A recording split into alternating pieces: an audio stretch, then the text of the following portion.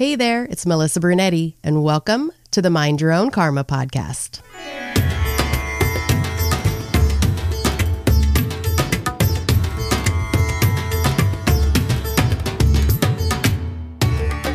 Hey there, Karma crew. I am so excited to bring you this guest today. If you have been listening for any amount of time to this podcast, you have heard me say that there needs to be reunion coaches to help navigate through the adoptive reunion process. And I found one.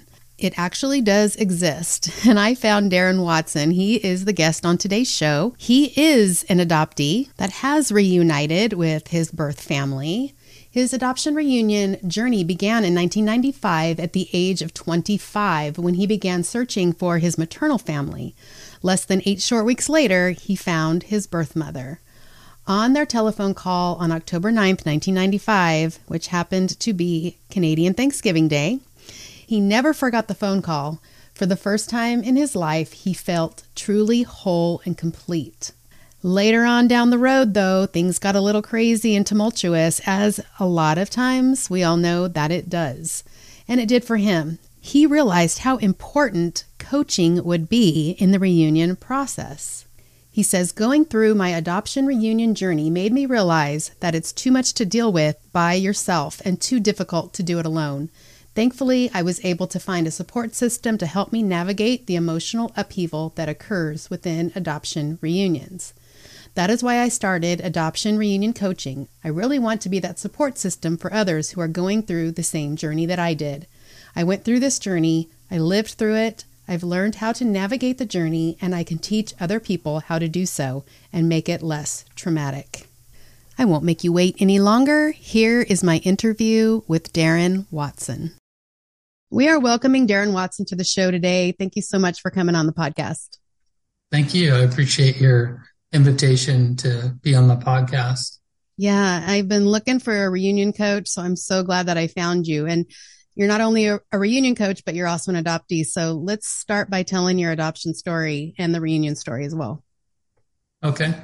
I was born in 1970 in southern Alberta, Canada, in a little town called Anna. That's where the band Nickelback is from. Mm-hmm. And I was placed in foster care about 3 weeks of age, and then I was in foster care for 7 months. My parents lived in a town called Peace River in northern Alberta, and my adoptive mom could have kids. They had my sister, but she had a very rough pregnancy. So they chose to adopt because they wanted to have a boy. And so I was adopted and grew up in Peace River until I was 18. And growing up, I watched different talk shows, and they sometimes had reunions on the shows. And I always cried when there was an embrace with the mother and the adoptee meeting for the first time. And I wanted to have that experience. Mm. And so I grew up knowing I wanted to search. And when I was 19, my parents moved to Texas. And my mom said, if you want to search, we'll support you.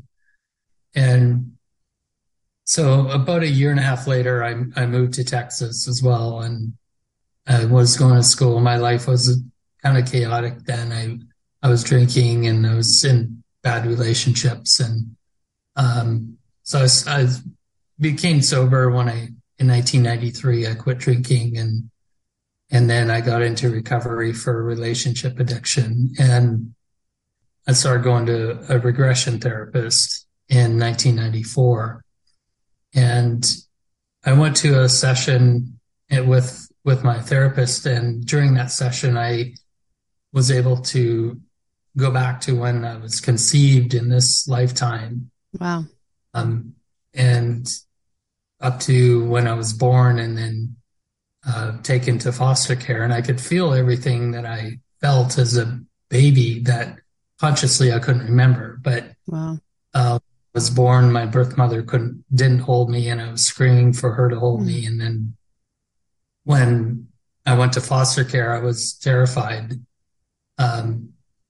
I found out later that the foster father was not a very good person. And so I remember that. And I was kind of abused and neglected in foster care. And after my parents picked me up from the adoption agency, the first year they had me, my adopted dad, every time he picked me up, I would cry, and nobody could figure it out. Right. But that same year in 1994, I turned 24 that year, and my adopted mother gave me a copy of Journey of the Adopted Self by Betty Jean Lifton.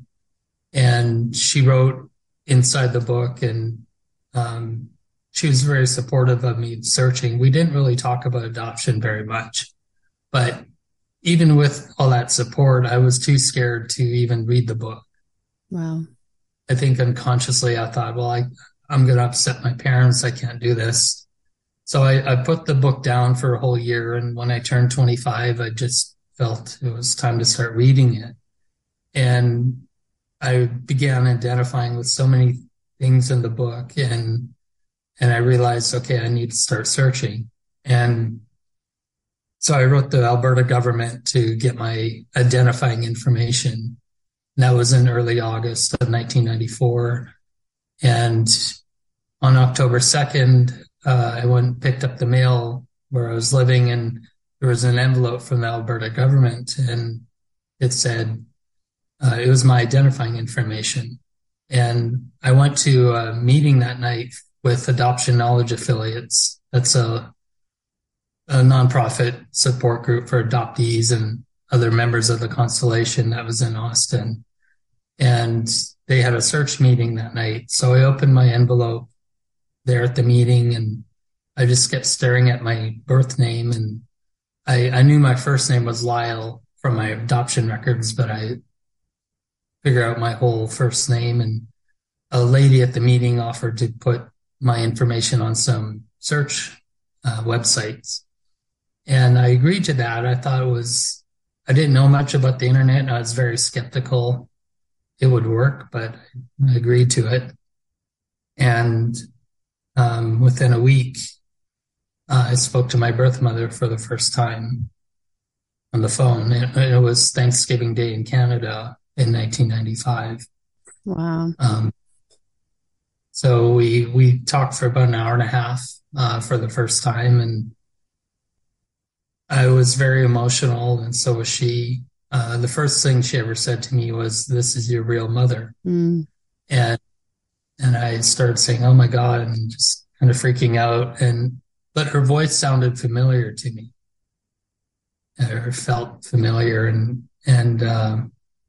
so we exchanged addresses, and she sent me some pictures, and I sent her pictures, and then we started faxing each other. We didn't have email back then. Right.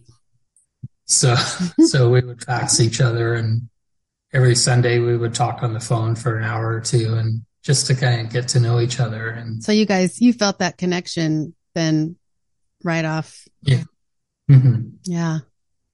And that night I called my dad, and my mom was already asleep, and I said, "Well, I found my birth mother. I feel whole for the first time."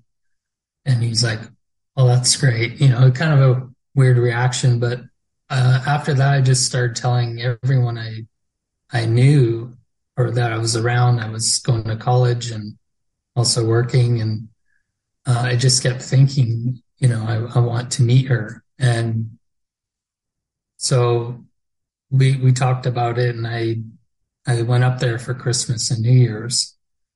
In December, we met on December 21st.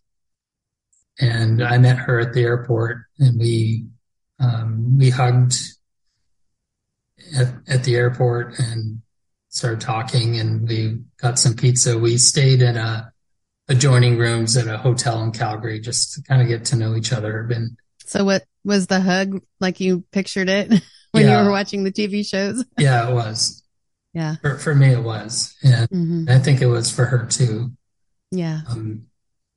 So that night we stayed up for a while and talked. And then the next day we drove south towards the city she lives in. And we had breakfast with some friends that my parents knew growing up and that they lived in the same city as she did.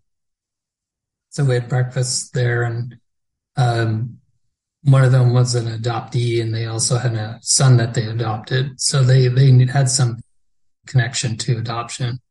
And so we drove after breakfast, we drove to their city, and we got to their house and met my younger half brothers, and I met her husband. And it was really kind of surreal being there. And then her husband, I think, was a bit guarded and nervous because, it was an entirely new situation for him and right. And for everyone, really. I always call them collateral damage. That's a good term for it. So I ended up staying at their house for a couple of weeks for Christmas, or most of it.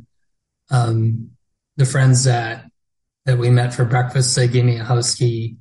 They were going away for Christmas, but they said, if you need to stay over and, have time for yourself, here's a key. And so a couple of nights I did take them up on that offer just to give myself a break. And a lot of times there was tension in the house.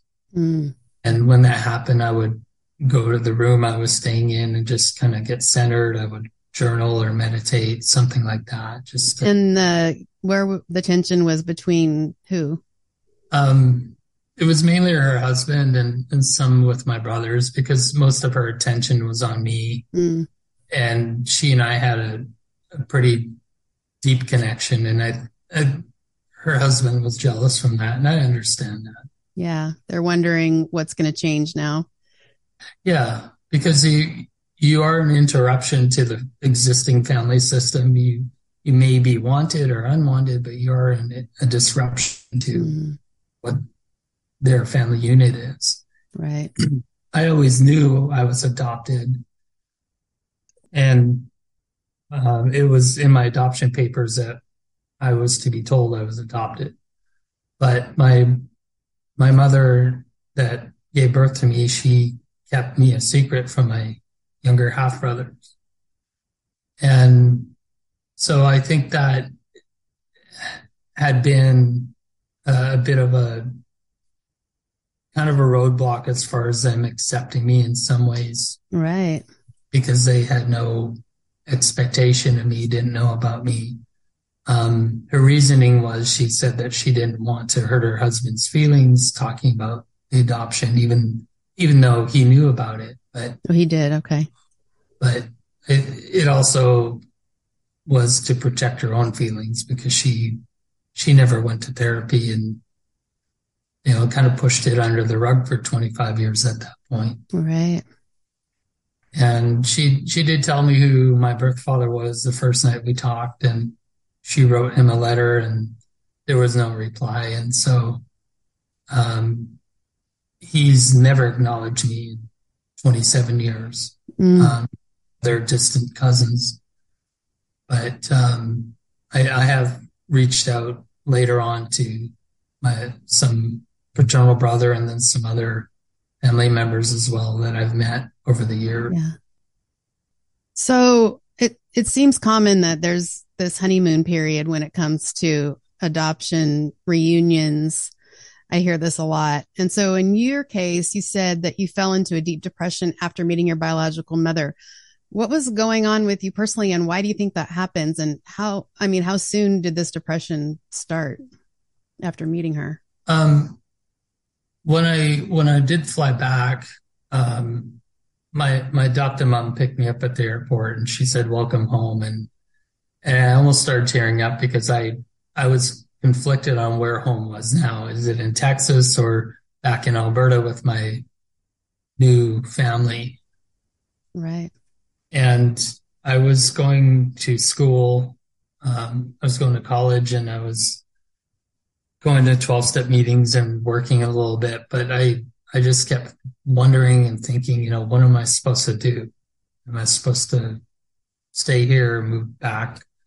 And after a few months, I started going to a therapist, and it was not a direct referral, but someone else in one of the meetings I attended, he said, well, I went to this guy that he left his card on the bulletin board. And I thought, well, if the therapist can help him, he could probably help me out too. And so in May of 96, I started going to therapy, and the therapist wasn't educated with adoption trauma, but he did help me with processing feelings, and he knew my struggles with adoption, but he said, it also has to do with your family that you grew up with. Mm. So I was with him for 5 years. After 2.5 years, he moved to the West Coast, and we did phone sessions. So it wasn't quite as effective as being. Right. So did you know that your depression was coming from the whole adoption experience, or? I didn't directly. I just knew something was off. I was still in the fog about adoption. At that time, I still thought adoption was a great thing, and I've changed my stance on that since then. But I just knew, even with going to 12-step groups, and I knew I needed help, because I was just so torn inside with my own identity and trying to integrate, my past, my life before finding my birth mother and afterwards. And, how often do we stay in contact, things like that. And she would write me and sometimes tell me, well, don't let my husband know I wrote you, because he isn't like this. And so there were more secrets going on. And that December 96, she and her husband came down to visit and meet my parents. And he and I there was some tension there. And then he and I went out for breakfast one morning and talked things and kind of worked things out. So that was a good thing. And I listened to what his experience was when I was up there the first time, because my birth mother and I would walk around holding hands, and people would make comments because, they think, oh, who's this young guy that she's holding hands with? Right. And they would say that to him. And of course, he got very jealous. And I apologized to him for what he, how it affected him. And that was never my intention. Right. I wanted to connect with her, and I felt safe around her, with her around my brothers and her husband at that time. And so it was, in hindsight, I would have done the reading differently. I wouldn't have gone for so long, or maybe stayed somewhere else. Mm-hmm. Yeah. But what did you call her? Did you call her mom?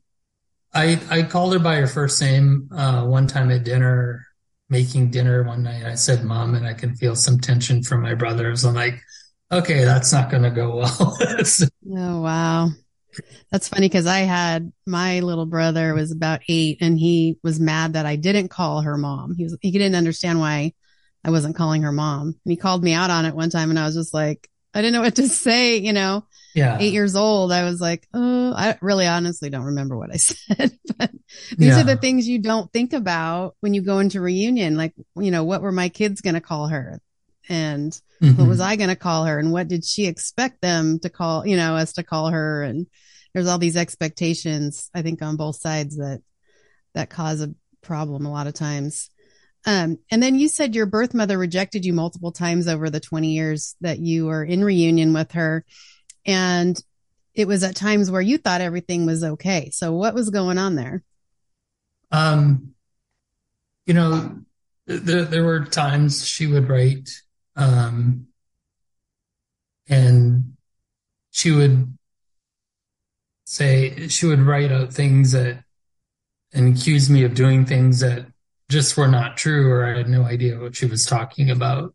And I remember one time, I think it was Easter one year, she wrote a letter, and when I would get these letters, I would just feel full of dread because I'm like, oh God, what's she writing now? And my wife was away that weekend. So I waited till Sunday afternoon for my wife to come home, and we read the letter together. And there were 9 things listed there that she had issues with about me. And 2 of them might have been partially true. And I'm like, oh my God. One time, I think it was in 2011. I can't remember what year it was actually, but I was at a AKA conference. They have a conference every November, and I was in an afternoon session on a Saturday, and I checked my email, and she wrote me and wrote in all caps. She wrote, "It's over," with 3 exclamation points. Wow. And I'm like, I just, right away I left the room. I went to the bathroom and cried a bit, and I found a therapist that was there at the conference, and I showed her the email, and I said, what do I do? And she said, get angry. And sometimes when I would get a rejection from my birth mother, I would write her a real long email and just kind of, my mindset, I was charged and triggered from the primal wound and feeling rejected again. And I would, in my mind, I kept saying to myself, well, if this is it, I'm going down swinging. I'm not going to take this lying down. And, right. So I would kind of rip her a new one on just how she treated me and others, and say, I'm done with you too. And this happened a few times. And one year we had a dispute over texting or through email, and she said, well, I've had it, with this. And I didn't reply to her. I kind of felt relieved in it. And this break from each other went on for a year or 2. And then she wrote me on the anniversary of our reunion, I think 16-year reunion anniversary. And then a couple of weeks later, we finally talked on the phone, and I talked to her, and I said, I said, I think you make things up and you think they're true. And she said, well, you pretend not to remember things, and, just very defensive. And I said, look, I have a very good memory. My wife doesn't.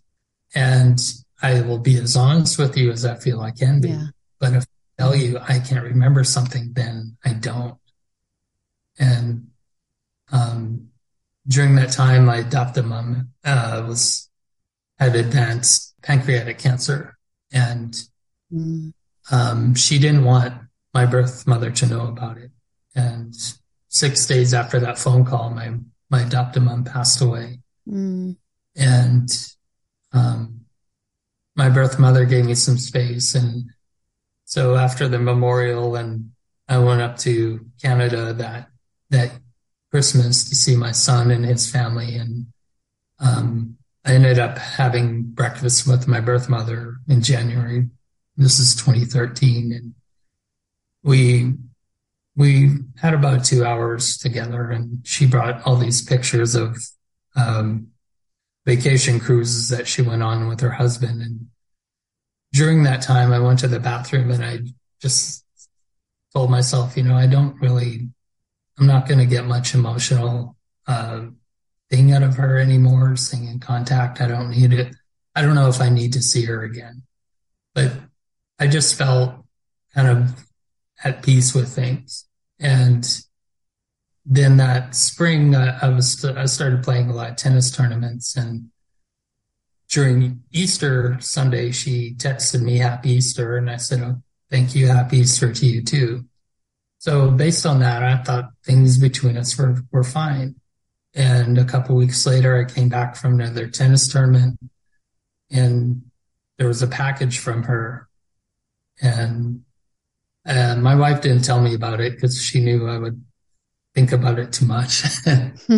So I opened it the next morning, and it was another rejection letter.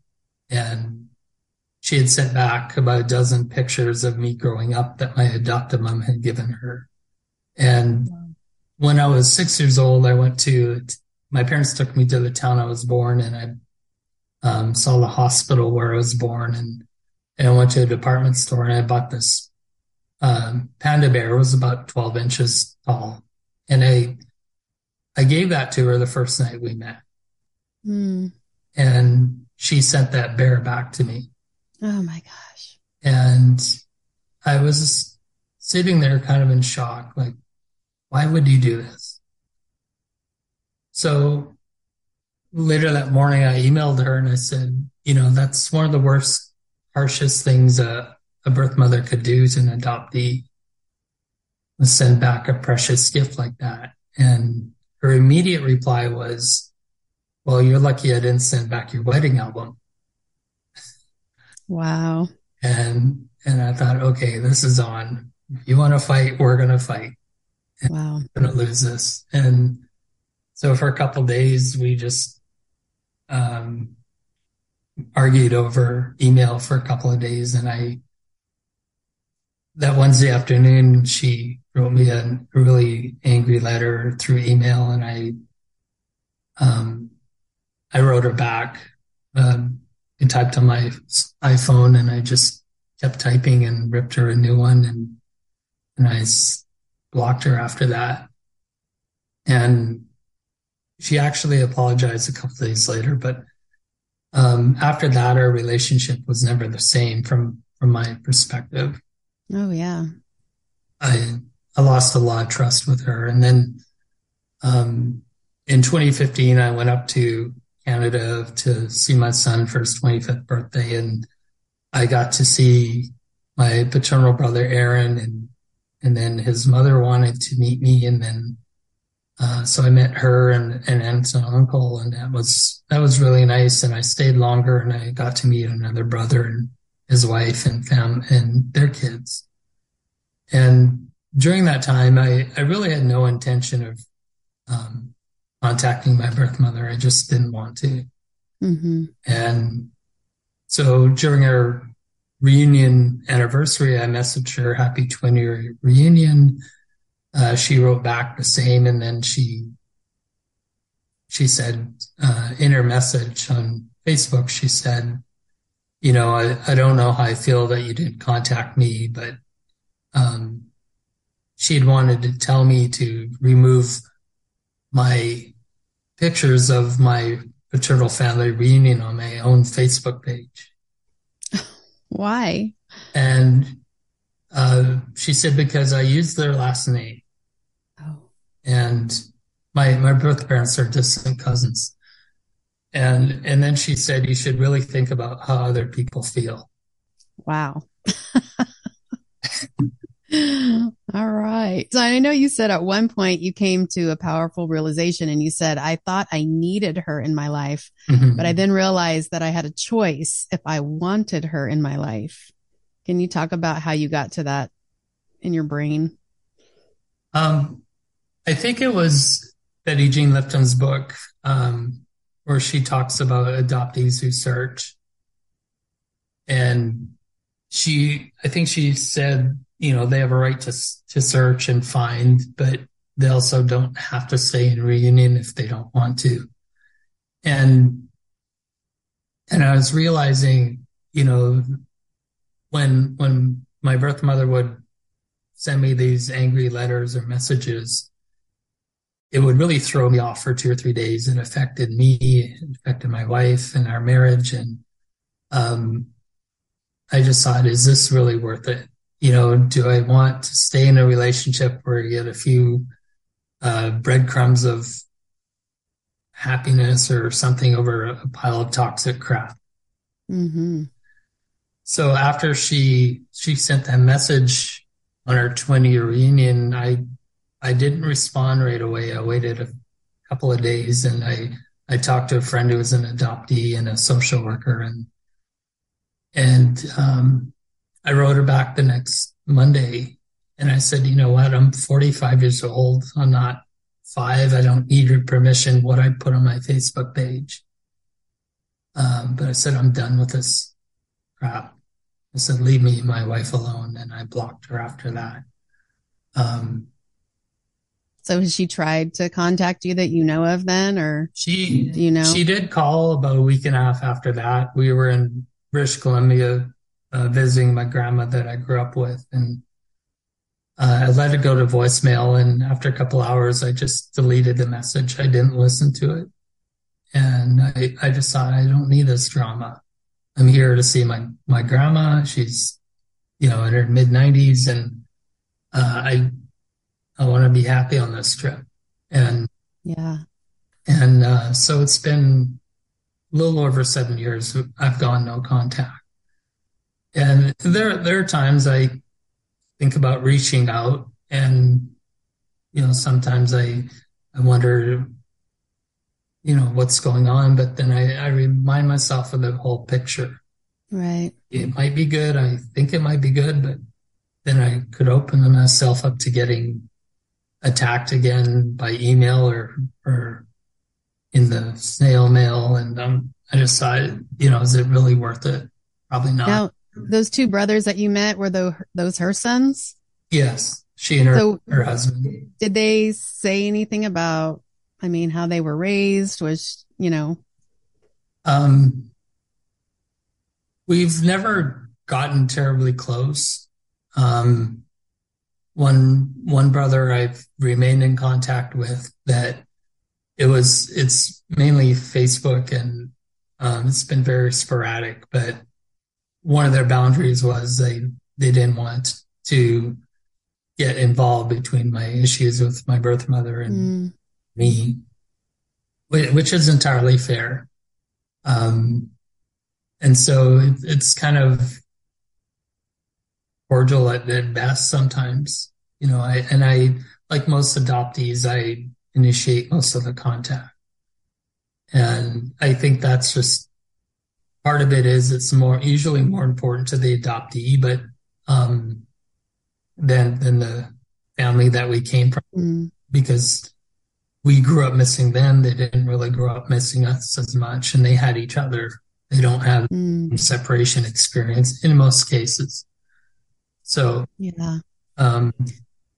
And the other brother, he's had some substance abuse issues. And I think me being in the picture, being the oldest brother or the oldest son, I think he had a bit of an issue with that too. I don't know. I haven't had contact in probably nearly 20 years with him, and that's his choice. Yeah. I messaged him one time on Facebook, and it took him almost 7 years to look at the message. Oh my gosh. He never replied. So yeah, in my experience, I was in my adoptive family. I was the youngest. There's only two of us, but I was the youngest. And then, so all my biological siblings, I'm the oldest. And it just felt really weird being the oldest, because I was used to being the baby. So it was kind of interesting. I wonder if your brother kind of felt like, well, I thought I was the oldest, and, now I'm finding out I'm not the oldest. Yeah. And it could be. I think he was a bit resentful that he wasn't told about me. My youngest maternal brother was excited that, he had a brother or another brother. And I think in hindsight, I wish she had at least told them, so there was some expectation. I was out there, but right. You can't really do anything about that now to change it. Yeah. So why did you want to become a reunion coach? Or how did you even when did you start? Is there like a class that you take, or did you have some kind of training, or just from your experience? My experience, I also have a degree in a bachelor's in social psychology, and I've been to many conferences. I've read many books. I did get a certification, but a person can become a life coach. It's not regulated so much like social workers or psychologists, where it's licensed. Right. But I've taken a lot of different trainings, and I became a coach to help others with their reunions and navigating the complexities. It's an emotional roller coaster. And even people that are in reunion or they get into the honeymoon stage, and once they get out of it, there can be a lot of chaos with their mindset. So I help people with their mindset and how to look at things differently. Because is there questions that you tell them that maybe they should ask themselves before reunion, or, talk about some like expectations and that kind of thing? I think it's important. I wish I had done this. It's to write down what are your expectations, your fantasies about reunion. There's a life coach named Brooke Castillo, and she talks about people having manuals, which are expectations of what we have of others. Mm-hmm. It's a manual for everyone else. And when people don't fit that manual, the expectation we think they should be or live, a lot of times we spend our own time and energy trying to change other people and control them to fit our manual for them.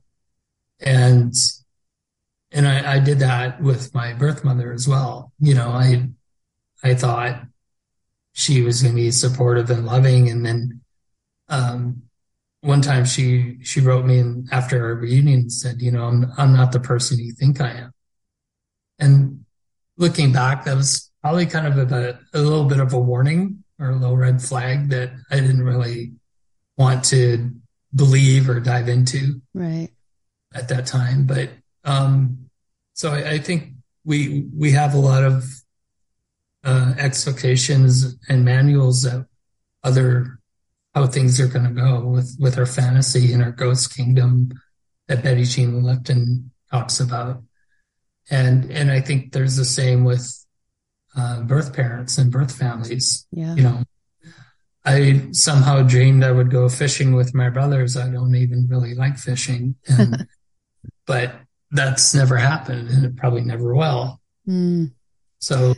So I know there's so much emotion and unresolved trauma when it comes to these reunions. So what do you recommend to others who are considering searching when they're going to search for their maternal or paternal families? Where do you tell people to start? I think it's important to educate themselves on adoption. If you're an adoptee, especially read books, listen to podcasts, reach out to me. I found it very invaluable and helpful to write in a journal with my handwriting, because that can help process your thoughts and feelings onto paper, kind of get clarity. And I teach my clients how to do that in different ways that I've learned over the years. Because if you go into it blindly and without some education on yourself and the process,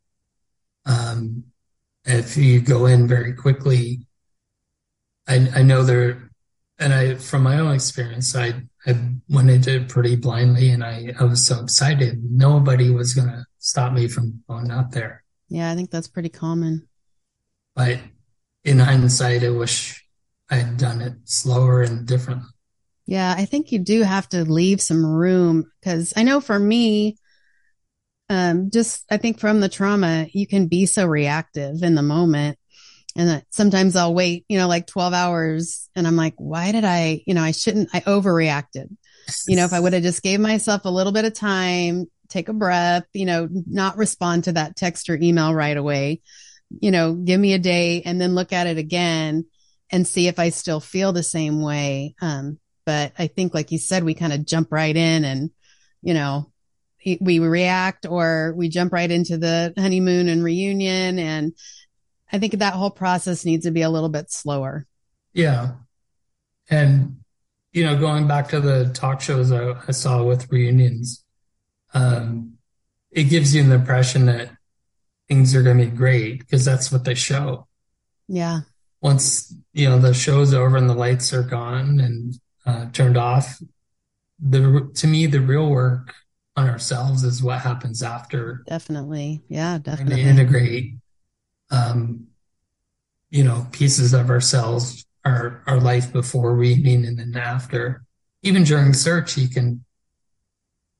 think people need to spend that time to working on themselves because you never know when you're going to find somebody. It could take years. It could take days or weeks from the time you start. For me, it took less than 8 weeks because of open records. Yeah. And with DNA testing now, it can take a very short time. Yeah. And even when it happens, you know, because you never know when you're going to get that phone call or the email saying we found them or whatever. And it's like, now it's just like super surreal and you're in the moment and it's like, oh my gosh, this is really happening. This is really happening, you know, and you almost feel like someone's like pushing you from behind and just like pushing you towards who knows what, you know, and you're just so much anxiety and, so much to think about. But I think, yeah, afterwards is really where the rubber meets the road. And then it's like, how does this person fit into my life and my family's life and my adoptive family's life? And that's where the real work comes in right there.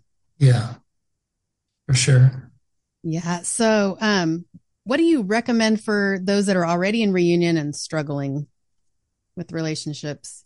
I think it's important to realize that it's struggling with reunion, I think is normal. Yeah. And it's okay to reach out for help. And people can reach out to me. I give a free consultation and for discovery call. And when I talk to clients, I look at, you know, where are they now? Where do they want to get to? Mm-hmm.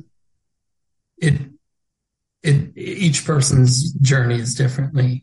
It's very different, but there's a lot of commonalities, but a lot of what our own struggle with is our mind. You know, what are we thinking? And I teach people, how can you look at things differently from what you are now? Because most of our thoughts are unconscious. It comes from the back of our head, our unconscious brain, and that's our protective right. Mind is in the front of our head. And those are thoughts that we can create for ourselves. And once we change our thinking and perspective on things, we can change our emotional experience inside. And our actions are different than when we're stuck in our unconscious thinking.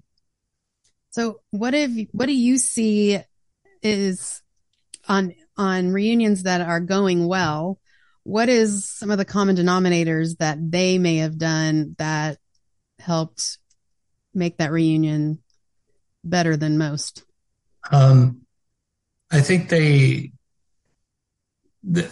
think the best thing is if both the adoptee and the birth parents or birth family, if they're willing to work on the relationship and work on each other, and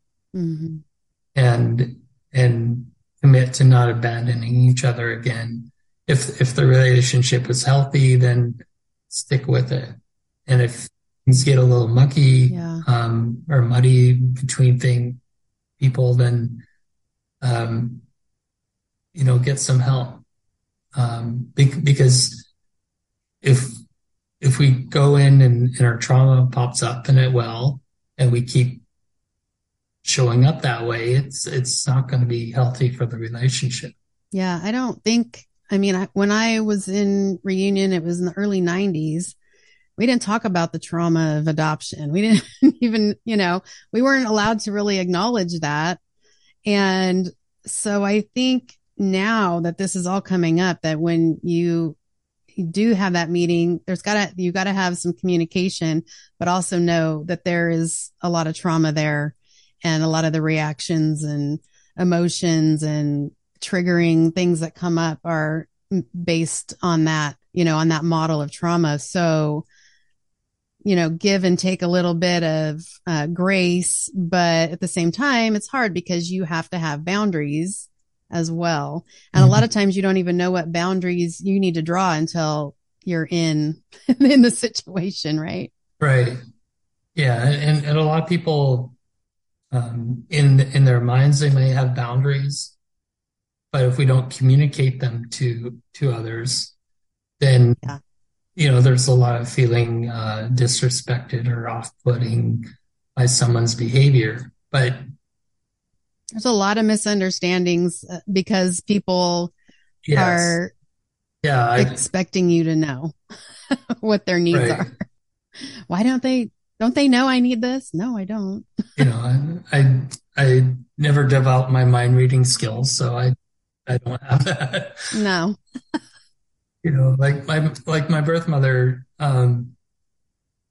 she over the years she said, you know, my mother always was big on sending cards. Well, sorry, I didn't grow up in that family. You know, if you have that expectation of me and I'm a guy, Yep. you may want to look at that, not hold that expectation for me because I'll send a card, but if you're gonna, you know, demand it, I'm probably not going to. It's not gonna feel genuine. It's gonna feel pressured and coerced, Right. you know. Right. Um, and also when people set boundaries, a lot of times we do it as a way of controlling others instead of saying, you know, if you do this, I'm gonna leave, or I'm gonna ask you to leave or something. You have to.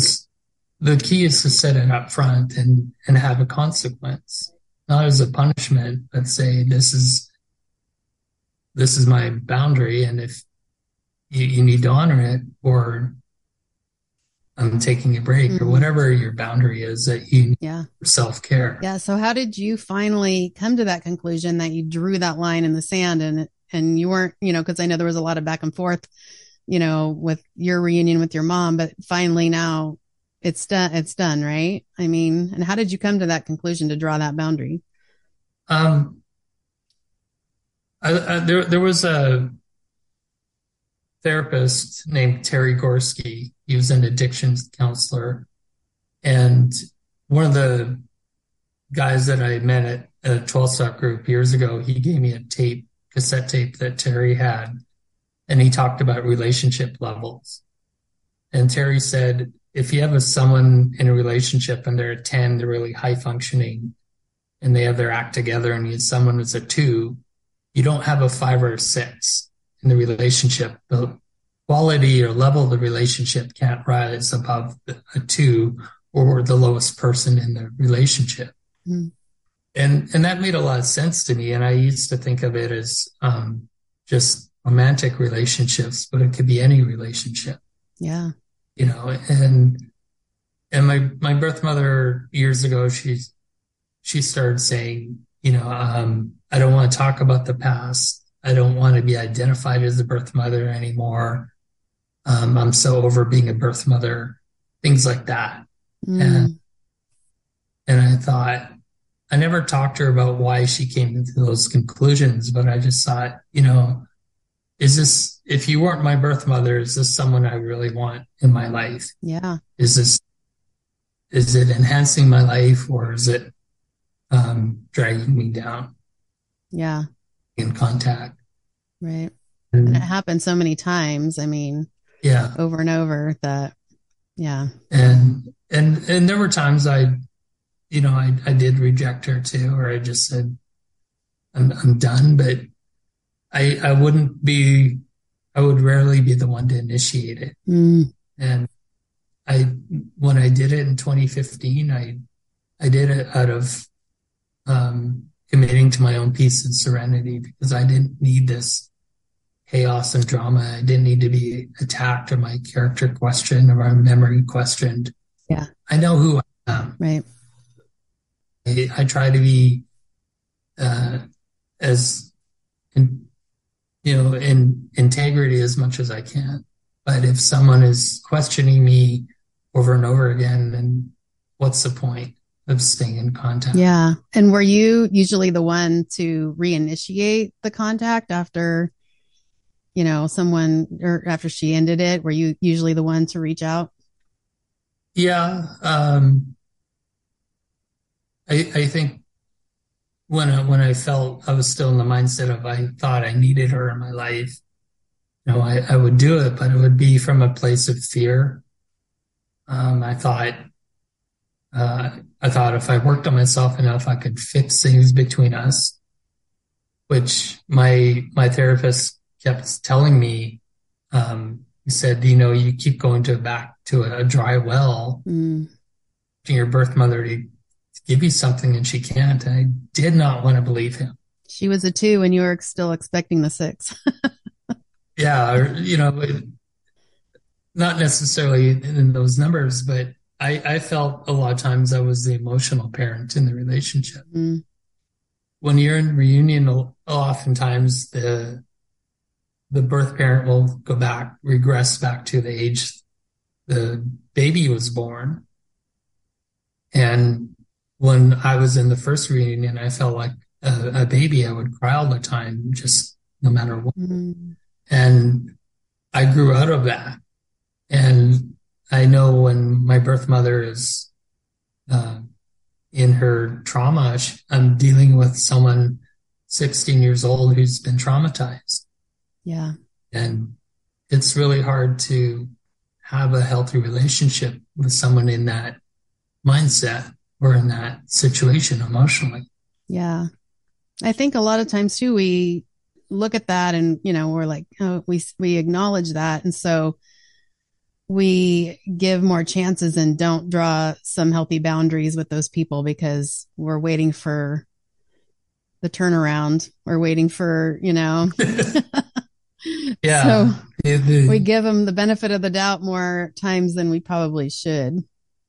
Yeah, I agree for sure. Well, I know that there's going to be a lot of adoptees, or even, do you counsel just adoptees or anybody in the constellation?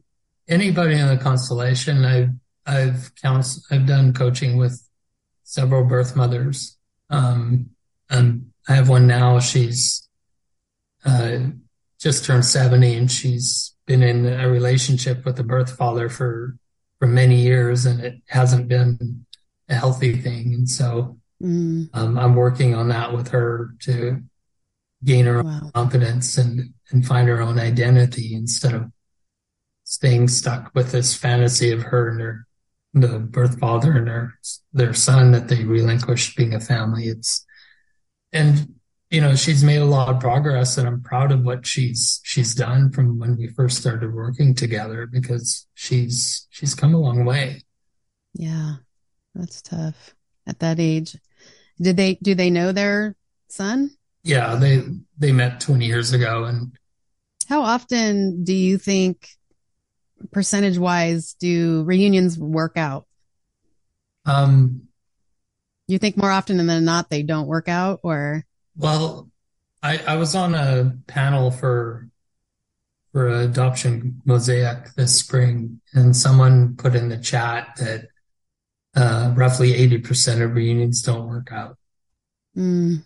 And I thought that was pretty sobering to look at a statistic. Yeah. Maybe half, and that could be, rejection can happen anytime. It can be when you try and make your first contact, or after your first meeting, or it could be 10, 20 years later.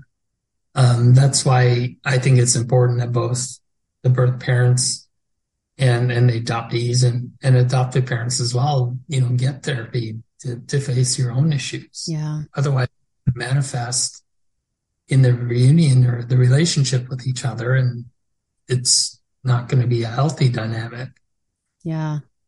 So I know there's going to be a lot of constellation adoptees and birth mothers, and people are going to want to have a ton of questions for you. So how can we get a hold of you if we need to talk to you?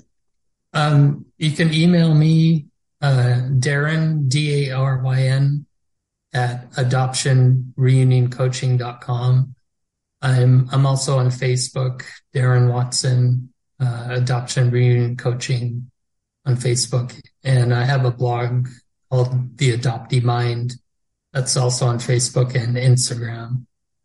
And I do give a free discovery call with people, and we go over where they're at now, what's going on, and where they want to get to, and we can set up a coaching program for them that works for them, what they want to do to achieve their own goals in their life, and also in reunion or whatever is going on with them that they want to change in their life. So tell us there's hope, Daryn. Tell us there's hope. There's always hope. And because there's times I struggle. Um, you know, last week was 10 years since my mom passed away. And I took a couple of days to, just kind of grieve that. Thankfully, I was in a AKA work um, conference during that time. And then yesterday was anniversary since one of my fraternal brothers committed suicide. Mm. And I never got to meet him, but I was holding space for my paternal family, and because I know it really affected them. And there's hope, and it's with coaching. I help people to look at what they want to do with their life, where they want to get to, but to help them find the answers from within. Yeah. It works for me. It may not work for others in the same way, but we can discover what does work for them. And a lot of it is our own thinking. If we keep coming from our unconscious primitive thinking, we're not going to have very high level thinking. We're going to be stuck. The trauma that we experienced being separated and adopted, that was a circumstance that happened. It affected us. We adapted to it growing up, and we still adapt to it. I help people discover how they adapt to it and then learn how to become their authentic self instead of living, acting as a people pleaser or living in the expectations of others. Yeah, that authenticity is huge. I talk about it a lot. And if you don't have that, you're always looking outside yourself for love, for happiness, for whatever it is that you're searching for. But until you come home to yourself, that's what it really all is. That's for sure. I agree. I will put all your links in the show notes. So if people want to find you, they can do that. And so I just want to thank you so much for coming on. And I really just want to thank you for doing what you do, because I see the huge need for it. And I don't think people know that it's available. So thank you so much. Well, thank you. I appreciate, again, for you inviting me on your show. And I want to be here to help people as many as I can. Thank you. These reunion stories can be so tricky to navigate and so heart-wrenching to listen to. If you're thinking about reunion, if you are in reunion and it hasn't been going well, I have all of Darren's contact information in the show notes. He also has a website, so go ahead and check that out. He also mentioned that he has a free consultation and discovery call if you are interested, just to see if he's a good fit for you as a coach. You do not have to go through this alone, and who better to help you through the process than another adoptee that has been through it. If you know another adoptee that is struggling with this process, please share this episode with them. If you find yourself listening to a lot of my episodes, please consider subscribing to the podcast. That way you will be notified of any new episodes as they come out. I have to thank you for those that have gone on and rated and reviewed the podcast recently. You are really helping me out. And I have a new one this week. It is by Danielle Gaudette, the author that I had on of Healing Tree. And she said, Melissa is a great interviewer. I love her sincere desire to support adoptees, to explore the deeper side of the journey, and to focus in the direction of healing. Thank you so much, Danielle Gaudette and Healing Tree. If you have not gone on to rate and review the podcast, please do. I cannot tell you, in the last month, I have seen my numbers double, and I do believe it is due to the people that are going on and rating and reviewing the podcast. It only takes a minute of your time, and it really helps me out. So thank you so much if you already have. Please do if you haven't. I have some really exciting guests coming up in the next month or so. I did get a birth mother to come on, And I spent about 2 hours talking to her. It was so incredible. And I learned a ton. So stay tuned for that. I have also had a roundtable of adoptees, and we talked about birth mothers and our experiences with reunions with them. So that'll be coming up as well. I also have an adoptee mother coming on who is also a mindset coach for adoptive parents that are having a lot of problems navigating raising their adopted child. There will also be a full moon bonus episode thrown in for December. For the month of December, I know we are all super busy and don't have a lot of time, including myself. So I'm thinking of maybe doing some shorter episodes, maybe some solo episodes for the month of December. I might throw in an interview. We'll just see how it goes. But I will be on every week, again, on Tuesdays as usual. Thank you so much for listening today. And as always, take what you need and leave what you don't.